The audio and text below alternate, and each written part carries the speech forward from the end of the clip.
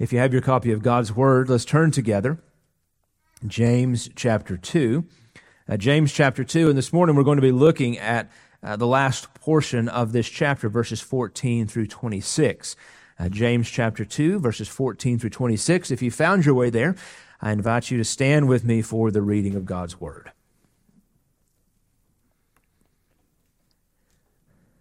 Starting at verse 14, "What use is it, my brethren, if someone says he has faith, but he has no works? Can that faith save him? If a brother or sister is without clothing and in need of daily food, and one of you says to them, 'Go in peace, be warmed and be filled,' and yet you do not give them what is necessary for their body, what use is that?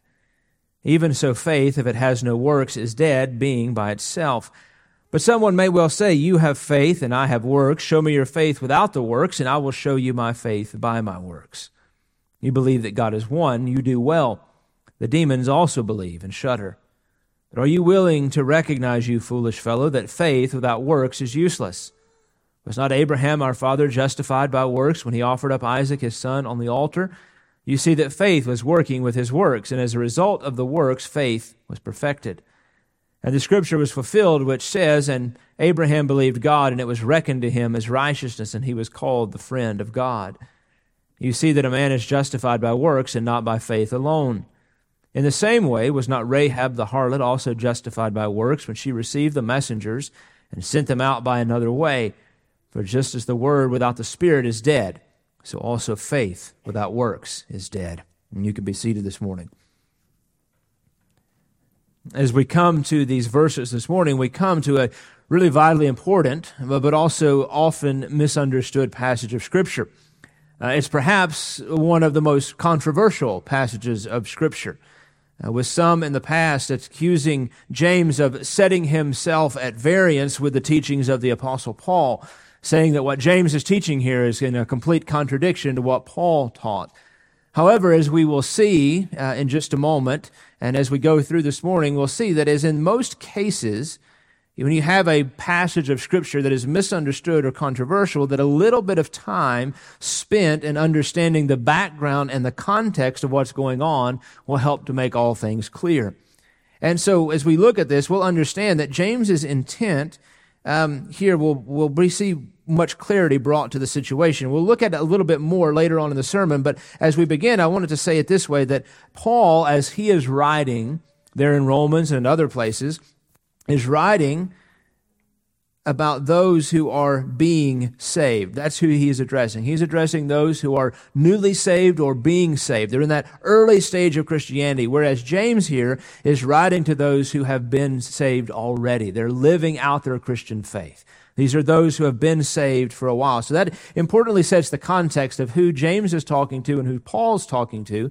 And so as we go through the sermon this morning, you're going to see the differentiation between what James is trying to teach those who have been saved and what Paul was trying to teach those who were being saved.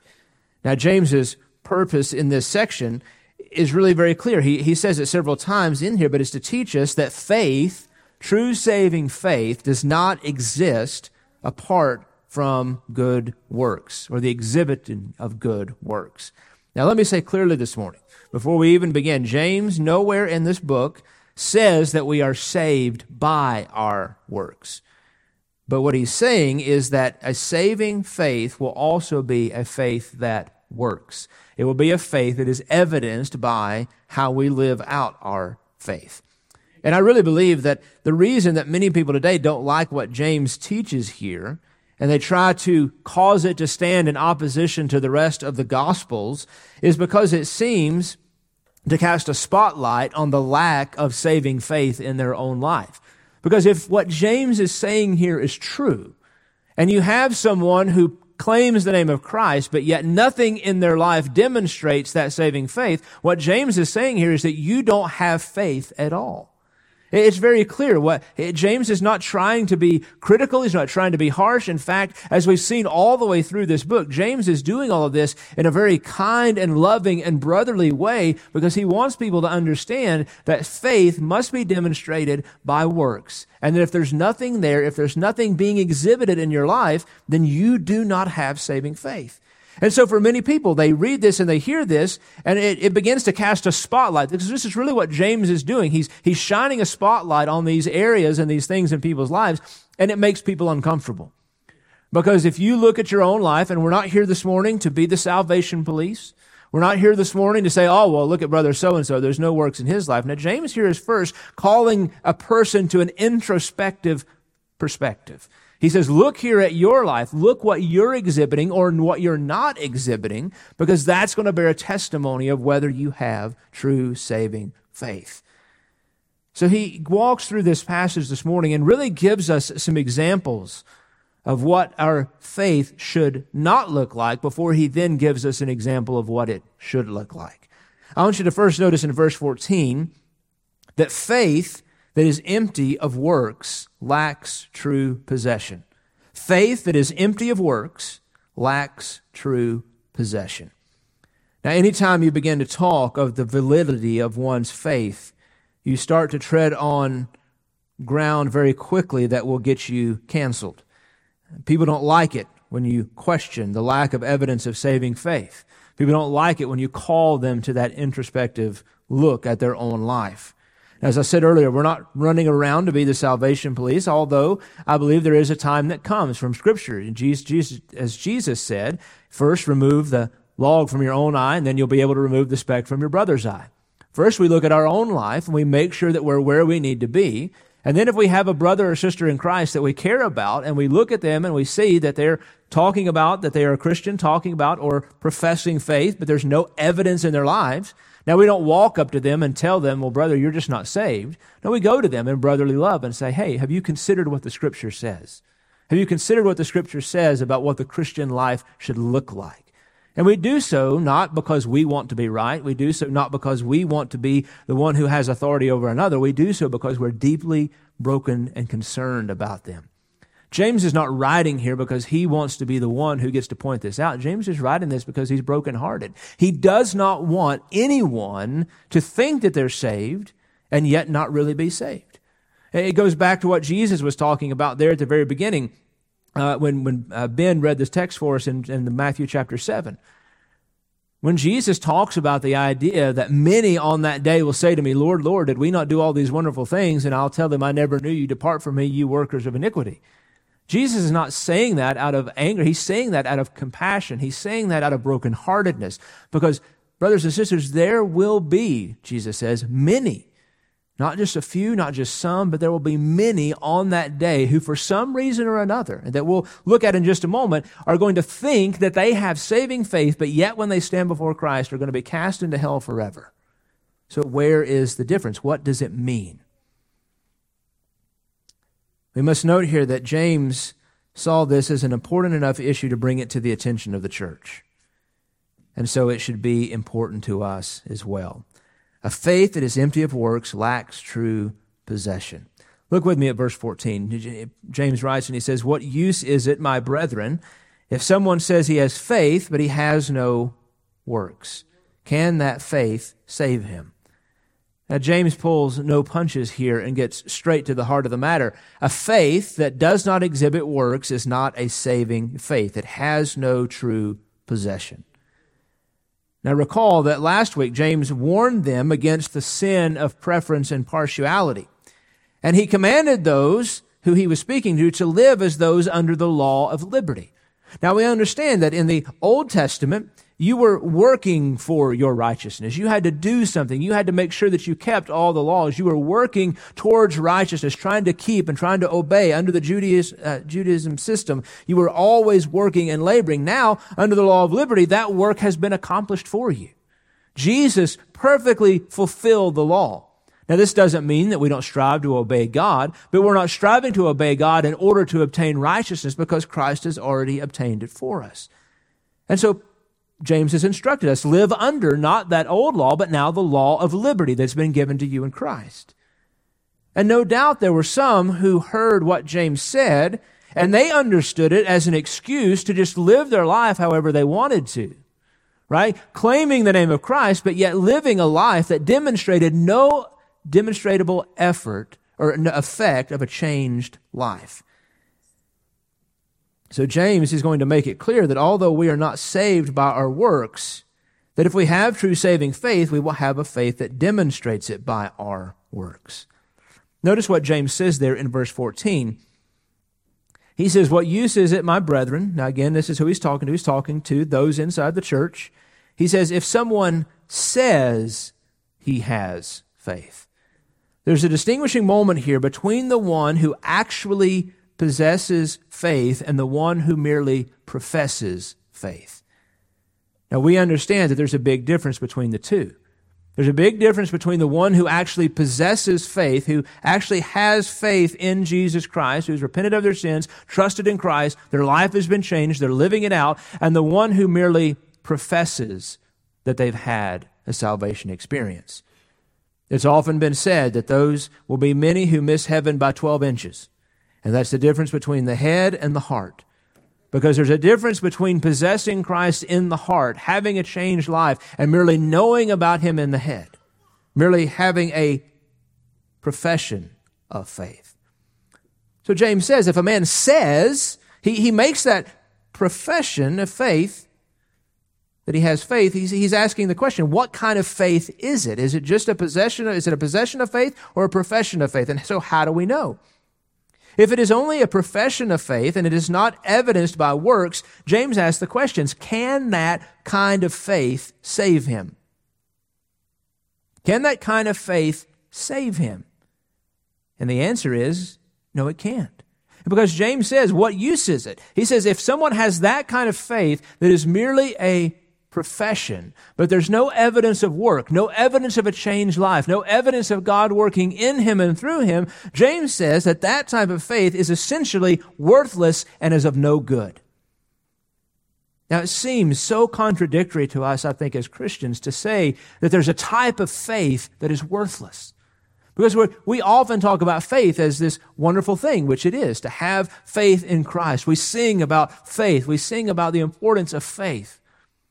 But James is careful here to warn us that there is a type of faith, a type of belief, that although can be right in many regards, if it's missing the essential characteristics of what is needed to demonstrate it to be true, is a worthless faith. So faith that is empty of works lacks true possession. Someone who claims the name of Christ, they profess the name of Christ, but they do not actually possess Him. It's demonstrated by the fact that there are no works in their Christian life. Now notice here that James does not give a list of how many works have to be done, of what type of works have to be done. He doesn't give us a checklist of the things that we have to do or not do. But what he's saying is that there should be some demonstrable, tangible evidence of God's having worked in your life. Now, I'm sure that many of us this morning could probably think of somebody that we know in our own circles. Maybe a friend, maybe a family member. I know many people that I've known who at some point in time, usually as a young person, went to Bible school, went to church, made a profession of faith. But now they don't go to church. They don't read their Bible. They don't care about what God says or does. They don't live their life in such a way as a Christian does. They're out doing things that Christians would never do. But if you were to walk up to them and say, "Are you a Christian?" they'd say, "Oh yeah, I'm a Christian." But James is saying if your life does not have the characteristics, the works, the evidence, he says that that faith is of no use.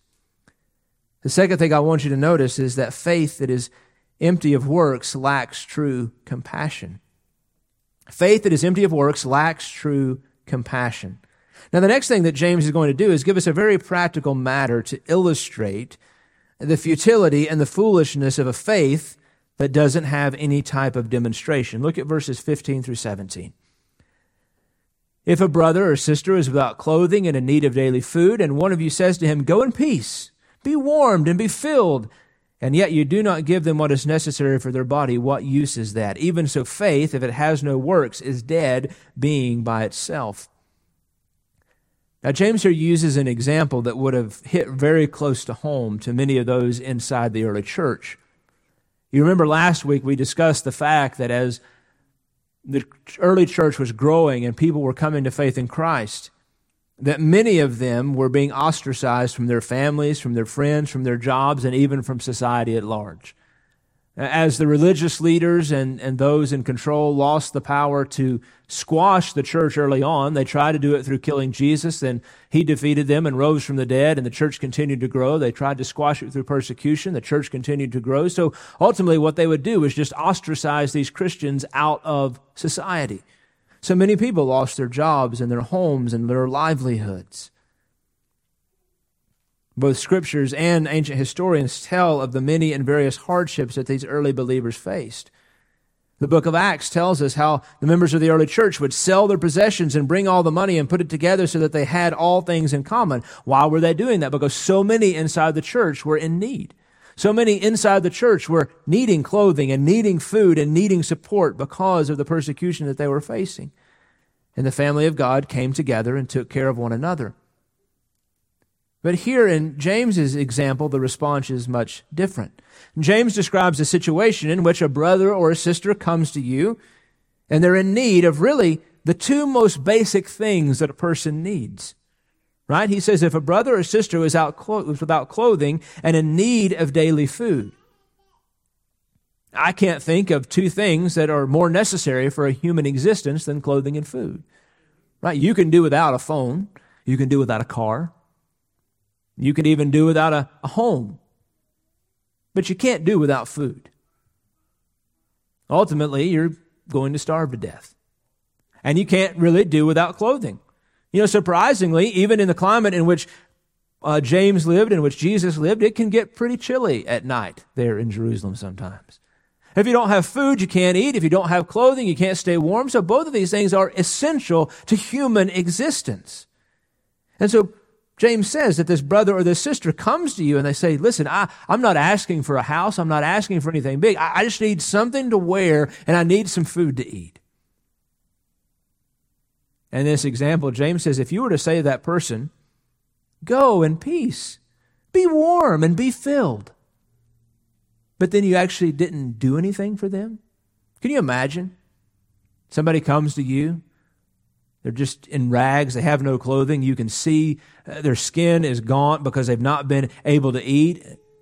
And they ask for food and they ask for clothing, and you just pat them on the back and say, oh, brother, it's going to all be okay. Be filled. Be warm. Just think it in your mind. Just think about what it would be like to sit down to a nice meal and be filled. Think about what it would be nice to have warm clothes on your back. And then you just pat them and just send them on down the road. James says, if you do nothing to help them, he said, what use is that? What good is it to do something like that? Because are your kind words going to fill their belly? Are your warm thoughts going to keep them warm from the cold nights? Is your encouragement saying, brother, be at peace, is it going to give them the ability to not have to worry about starving or freezing to death? And of course, the answer to all of the questions here that James asks is that it is of no value. It is of no profit. It is of no good. How ridiculous would it be for someone to think that just by words that it would help take care of the desperate need that this person has? You don't just give them words, you must perform some type of action. You must do something. You must cook them a meal. You must give them clothes. You must welcome them in. You must do something in order to demonstrate what you're saying you believe. You want them to be at peace. You want them to be warm. You want them to be filled. But it's not enough just to say it, James says. You must also do something to demonstrate the intentions of your heart. And notice what James says again. He says, even so, faith, if it has no works, is dead, being by itself. As foolish as it sounds, James is saying that for one to ignore the obvious needs of a person and simply offer platitudes, so too is it when we have faith without works. He says that kind of faith without works is dead. Now, how could we have a dead faith? How could faith, if it's in the right things, how could it be dead? Remember here, James is speaking of that faith which is a profession only and not a possession of true faith. And a false faith is not a true faith. Now, let me say this morning, because I understand that as human beings, we hear certain things and we begin to process it. We know that Scripture tells us that a profession is an important part of our faith. We profess with our mouth that Jesus Christ is the Lord and God raised him from the dead. But Scripture is also clear that we must go beyond just a profession of who Christ is to a trust in him. That we're not trusting in our own strength, we're not trusting in our own power, but we're trusting in what God did. Not just believing that he was who he said he was, but that he actually accomplished those things and that those things are applied and can be applied to our own life. So here James is speaking of those who have this head knowledge of Christ, but have never had a heart-changing relationship with the Lord. Now, the third thing I want you to notice here is that just like faith that is empty of works lacks true compassion, faith that is empty of works also lacks godly conviction. Look at verses 18 to 20. It lacks godly conviction. But someone may well say, you have faith and I have works. Show me your faith without the works, and I will show you my faith by my works. You believe that God is one, you do well. The demons also believe and shudder. But are you willing to recognize, you foolish fellow, that faith without works is useless? Here, James introduces really seemingly a third-party conversation. Now, we don't know who it is, but many commentators believe that it's really kind of James himself speaking to someone else. He's not trying to draw attention to himself, but he wants to really demonstrate the foolishness of what it means to say that you can have faith but have no demonstrable evidence of faith. So you have this conversation. He says, someone may well say, you have faith and I have works.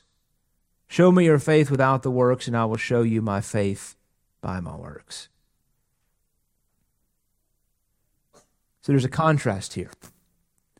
There's a contrast between one who says they just have faith and a contrast between one who says that their works are evidence of their faith. James points out the inconsistency here. Because when the person says, show me your faith without the works, and I will show you my faith by my works. So this is James, in a sense, speaking, and he's talking to this one who would say that they have faith but have no evidence and it's not necessary. He says, show it to me. He says, because I can show you my faith by the things that I'm doing. Not that he's saved by them, not that they keep him saved. He says, but I can point to the things and show you how my faith is being evidenced, how it's being worked out, how it's being demonstrated in many different regards. He says, but if you want to show me your faith, he's basically saying you have nothing to point to. You have no way to actually show that your faith is real. And this would be true.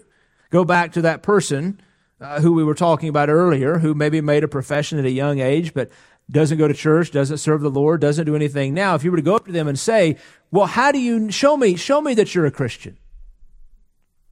The only thing that they could say is like, well, I prayed a prayer in Bible school back in 1975. Well, what about since then?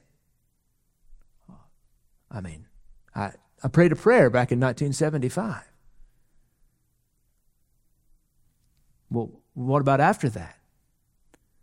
And this is the point that James is making. He says, I can show you my faith. He's like, so if you were to go to any one of us in the room and say, okay, well, tell me about your Christian faith. You might say, okay, well, I was saved back in 1987. The Lord changed my life. He saved me. Well, what about since then? Oh, well, since then, the Lord He's growing me every day. I enjoy reading the Scriptures, and I spend time in prayer every week. And I've been plugged in at my church, and I'm serving the Lord there, and we're seeing people come to faith as we go out and evangelize. I just had the opportunity to share the gospel with my neighbor the other day. I'm doing these things, and the Lord is opening these doors of opportunity. There's evidence there. The Lord is changing you. He's growing you. He's shaping you more and more into the image of Jesus. All of us in this room could point to things as Christians that the Lord has grown us in. He grows us in our desire and our love for holiness. He grows us in our desire and love for Him. He grows us in the way that He wants us to conform more into the image of Jesus. And so this is what James is saying.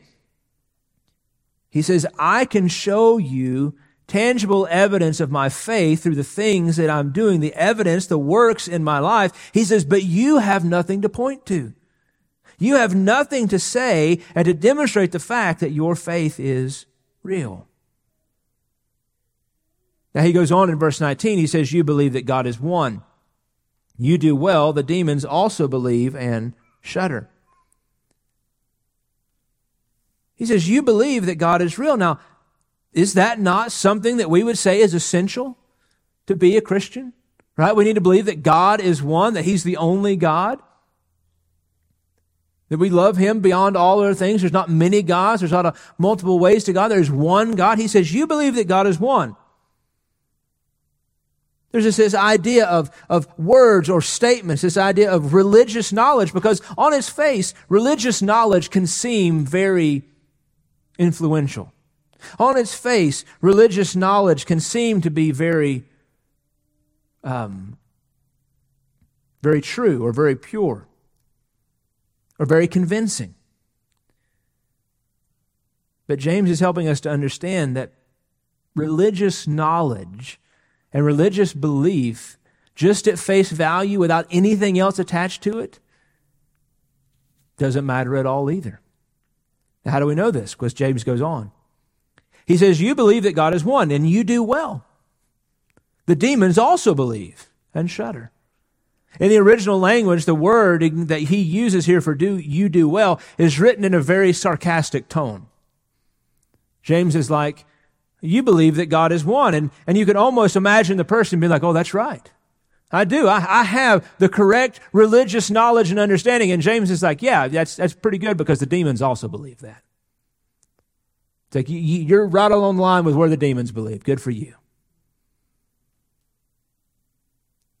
Just belief is not enough to save. It's not enough just to believe that God is real. It's not enough just to believe that Jesus existed. It's not enough just to believe that Jesus died on the cross. You can believe all of those things and still die and go to hell. This is what James is saying, because even the demons believe. Even the demons believe that God is real and He's the only God.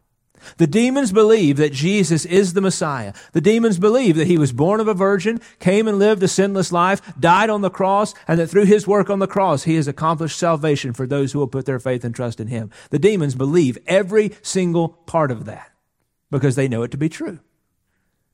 And in fact, the only thing it causes them to do is shudder because they know the judgment of God is coming upon them at some point.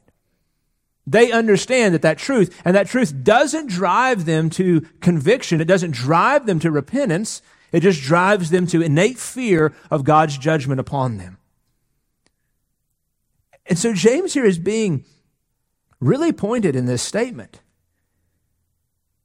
He says, you have just the same amount of knowledge that the demons do. Whereas the demons, it causes them to shudder and fear. He said, but are you, O man, verse 20, are you willing to recognize, you foolish fellow, that faith without works is useless?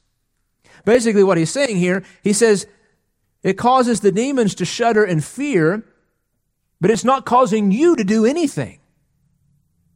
So in fact, maybe you're a little worse off than the demons do, because the knowledge and the belief that you have hasn't caused you to do anything in your life. I want you to notice there in verse 20 what he says. Are you willing to recognize, you foolish fellow? That's strong language here. Now, we don't consider that strong language today, right? Calling someone foolish is not really considered a very severe thing in our culture. But we know how serious it was in Bible times. Jesus said that you would be in danger of calling someone a fool. It's not something to be used lightly. James here is using it in proper context, but he's not using it in a light way. He's using it in a very direct and pointed way to say, you need to understand how foolish you are being, because you are tampering and dabbling with something that you think you understand, but you have a complete misunderstanding of. Brothers and sisters, there's a lot of things that we can get wrong in this life and have no real effect. It have no real changing point in our life.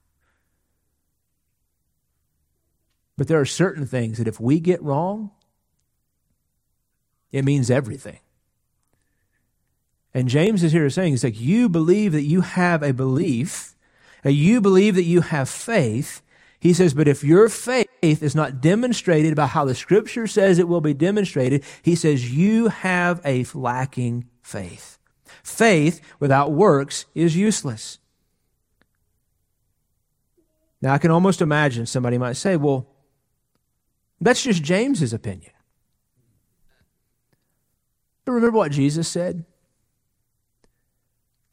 He said, why do you call me Lord, Lord, and not do the things that I commanded you to do? All throughout the Scriptures, we see in Jesus' teachings, in Paul's teachings, and here in James's teaching, that they're very clear that we're saved solely by faith alone in Christ alone. Not of our own strength, not of our own ability, not of anything that we can or ever will do. We are saved by the grace and the mercy of God. We've been justified in Christ solely by God's grace and mercy. But the Scriptures are also very clear that as believers, the transformed life is one that demonstrates by the way that we live that we've been changed. It changes us, it transforms us into new creatures, and we live that life out. But for the man who's merely a professor of faith, but not a possessor of faith, he doesn't even do what Paul says the demons do here. Although he should, the lack of evidence should cause him to fear and cause him to tremble. As James closes with these words in this section and asks us, are you willing to recognize? It causes again this introspective look. Are you willing to look in your life, look at your faith, look at your proclamation, and realize that what you have is useless? It is a faith that will do nothing. It is a faith that will not and cannot save. Again, the clear statement here is that if you say you have faith, but there's nothing in your life to evidence that faith, your faith is useless. Brothers and sisters, may we never be found holding to a faith that is useless. May we never be found holding to a faith that is empty of good works. So faith that is empty of good works lacks godly belief. These people here, evidenced here, they believe some of the right things. They believe maybe many of the right things, but they don't have a godly belief that causes them to tremble at the understanding of who God is. They don't have a belief that causes them to move just from a head knowledge to a heart knowledge of Christ. They don't have a belief that causes them to move from understanding what Christ has done to responding to what Christ has done in repentance and faith. Finally, I want you to look with me this morning at the examples of faith evidenced by works. James moves in these last verses, in verses 21 to 26, to give us two character studies to demonstrate the fact that faith is evidenced by demonstrable works. Now, the first one he points to is Abraham. Look at verses 21 through 24. Was not Abraham our father justified by works when he offered up Isaac his son on the altar? You see that faith was working with his works, and as a result of the works, faith was perfected. And the scripture was fulfilled, which says, Abraham believed God, and it was reckoned to him by his righteousness. And he was called the friend of God. You'll see that a man is justified by works and not by faith alone. Now, I want to reference just a couple of passages of Scripture because as we first read this, James's statement here where he says, was not Abraham our father justified by works when he offered up Isaac his son on the altar, seems to directly contradict everything that the Apostle Paul taught. Right? That we're not saved by works, that we're not justified by our works. And here it seems at face value that James is saying just the opposite. Was not Abraham our father justified by works? But we need to remember, what I alluded to at the beginning of our time together today. That Paul is speaking to those who are newly saved, or maybe some who are not yet saved, but are in that process. So he's helping them to understand that true saving faith is a faith that is not based upon works, it's not based upon effort, it's based upon being a gift from God. We are not justified or saved by any of those things. Whereas James is speaking to those who are well along in their Christian journey. Now James here is not contradicting what Paul says, but he's emphasizing the fact that Abraham's obedience and faith was evidenced by his actual willingness to do what God had asked him to do. Abraham's faith is what saved him and justified him. His belief in God's promises, his belief in God that would provide a way, his belief that God would send a Messiah is what saved Abraham. But the reason we know that Abraham's faith was genuine is the fact that he did what God asked him to do. He evidenced his faith by works. Do you think it would have been enough for God when God said, take Isaac, your only son Isaac, go over to Mount Moriah and make an altar and sacrifice him there? If Abraham said, yeah, God, that's a great idea. In my heart, I agree with you every step of the way. And I think it's a wonderful plan, God. But I'm just going to go back to doing what I'm doing. I appreciate it. It's a wonderful, I think it's exactly what we should do. But I'm just going to stay here. What would that demonstrate? It would demonstrate that Abraham's faith, no matter what he said about it, was not genuine. Why? Because he didn't do those things that God had commanded him to do. Abraham didn't just agree with God in his heart that he should do those things. He actually got Isaac.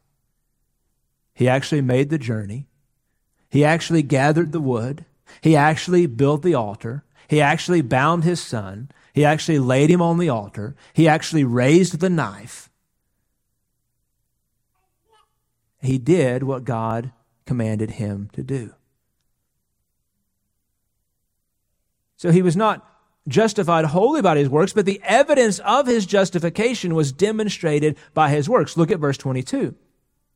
You see that faith was working with his works, and as a result of the works, faith was perfected.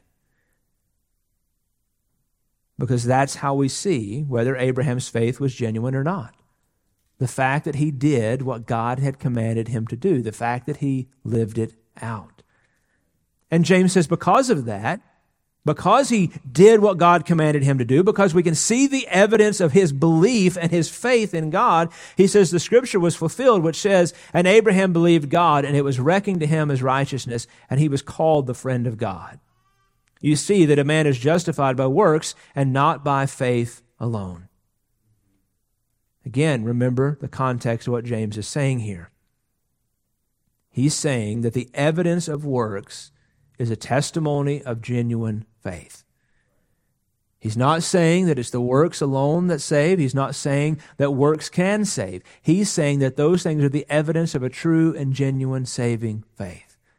So when we look at our lives, we look here at each one of us. We look introspectively. Okay, how do I know that my faith in Christ is real? That my belief in God is real? Well, how is it being fleshed out in your life? Are you kind to others? Do you love as the Scripture says that we should be loving? Do we forgive as the Scripture says that we be forgiving? Do we show compassion? Do we have a desire to study God's Word? Do we have a desire to pray? Do we have a desire to live out the Christian life? All of those things are evidence of a faith that is working, a faith that is being lived out. And as we see those things, we understand that we're being justified by Christ, and it's evidence that our justification is true by the things that we are doing. Now, one commentator put it this way: salvation is not accomplished through the cooperation of faith and works, but faith finds its channel of expression in works. So again, we're not saved by cooperation of our faith and works, but our faith expresses itself through our works and the things that we do. It's an expression of our faith, an expression of our justification. Abraham was not just a man of introspective thought, but he put feet to his faith. James is not contradicting. James here is again showing the contradiction in the thought that the Christian life is one that can be devoid of any kind of evidence. He's directing these believers to understand that just like Abraham, the evidence of his saving faith, the evidence of a life justified by Christ, is in doing what God has called us to do as Christians. Now lastly, James points to Rahab. And you remember Rahab hid those Israelite spies and protected them and kept them and got them out of the city. Now, she didn't have to do that. She was not a Jewish person. She was not an Israelite. She had no cause to do that, but she believed in God. She believed in the truth that they proclaimed. And the Scripture tells us that she was justified by that. So Paul says, likewise, in the same way, was not Rahab the harlot also justified by works when she received the messengers and sent them out another way? In her actions, Rahab had faith and demonstrated her faith by her actions. Again, it would not have been enough for her to just say, well, we should probably get you guys out of the city. But then do nothing about it. No, she demonstrated her faith, she demonstrated her belief that it was true, that it was a genuine faith by actually doing something. It was demonstrated by her works. And we now, several thousand years later, know that both her faith and her actions were genuine because the Scripture tells us that she was also declared righteous. So these are two examples of people that we can look back at the history of the church who had faith and belief, but their faith and belief moved beyond just an acknowledgement of truth to trusting in God. And that trusting in God moved beyond to an evidence of works. That their faith was real and practical and genuine because they did what God had commanded them to do. Now, James here closes again by repeating the same thing he's repeated now for the third time throughout this passage. For just as the body without the spirit is dead, so also faith without works is dead. It seems astonishing to me that there are many people today who say that works are not a necessity for the Christian life, who say that there is not a command in the Scripture that as Christians we should live out our faith and there should be evidence of our faith being lived out. When you see here what James says over and over, verse 17, faith, if it has no works, is dead. Verse 20, faith without works is useless. Verse 26, faith without works is dead. The body without the spirit. The word spirit there is also translated breath. So this is extremely clear. If there's a body laying here on the ground, and that body has no breath, the two have separated from one another, the body and the spirit, the body and the breath have departed from one another, that body is dead. It cannot do anything. And James says, just in the same way, so also is faith without works. If you have faith and it's separated from works, separated from the evidence, separated from the demonstration, he said that faith is dead. It's lifeless. It's useless. It's pointless. Because it's not a saving faith. So let's recap. All of us in this room want to have a saving faith. We don't want to have an empty faith. We don't want to have a vain faith. We want to have a saving faith. A saving faith is one that moves beyond just a verbal acknowledgement of who God is. It moves beyond just an acknowledgement of the truth of the Scripture. It moves beyond just a knowledge of all the theological precepts contained in the Bible. It moves to a heart knowledge of putting your faith and trust not just in your knowledge, but in Christ. And then that faith is evidenced by the fact that we do what God has called us to do. Now, I don't want this to be a burden on anyone this morning. None of us in this room are perfect. None of us in this room are doing it exactly the way that we would desire to do. If we were to make a list of the things that we did last week for the Lord, I think the list of things that we wish we would have done for the Lord would probably be far longer. But it's a process. It's a step that we're going through. And again, as I pointed out, James here does not give a list of how many things we have to do each day or each week or each month or each year. What James is saying is there must be evidence. Remember, Jesus talks about many times about trees and bearing fruit. Some trees bear big fruit, some trees bear small fruit. You're not really concerned about the size of the fruit so much you are as the fact that it's bearing fruit. Right now, it's the time of spring when things start to come out. When Becky and I were walking around the yard the other day and looking at some plants and bushes, and, I looked at one and I said, well, I think that one died over the winter. But you walk over there and you look real close, and you just see just little parts of green starting to appear on the ends of the plants. And you're happy, right? It's not dead. There's growth there. There's something happening. And it's the same way in our Christian life. There are going to be seasons where we look at our life, we look at the evidence, we look at the works, and we're pleased because we see lots of things happening. And there's going to be other times where it slows down a little bit. There's going to be other times where we're not as satisfied with what we see happening. But what James here is saying is that we should be able to look at our Christian life and at any point in time, whether it's small or whether it's large, to see the evidence of our faith being lived out. This is what he's calling us to. He's calling us to have a living and an active and a vital faith. And the reason it's important, James says, is because without that, it's a useless faith.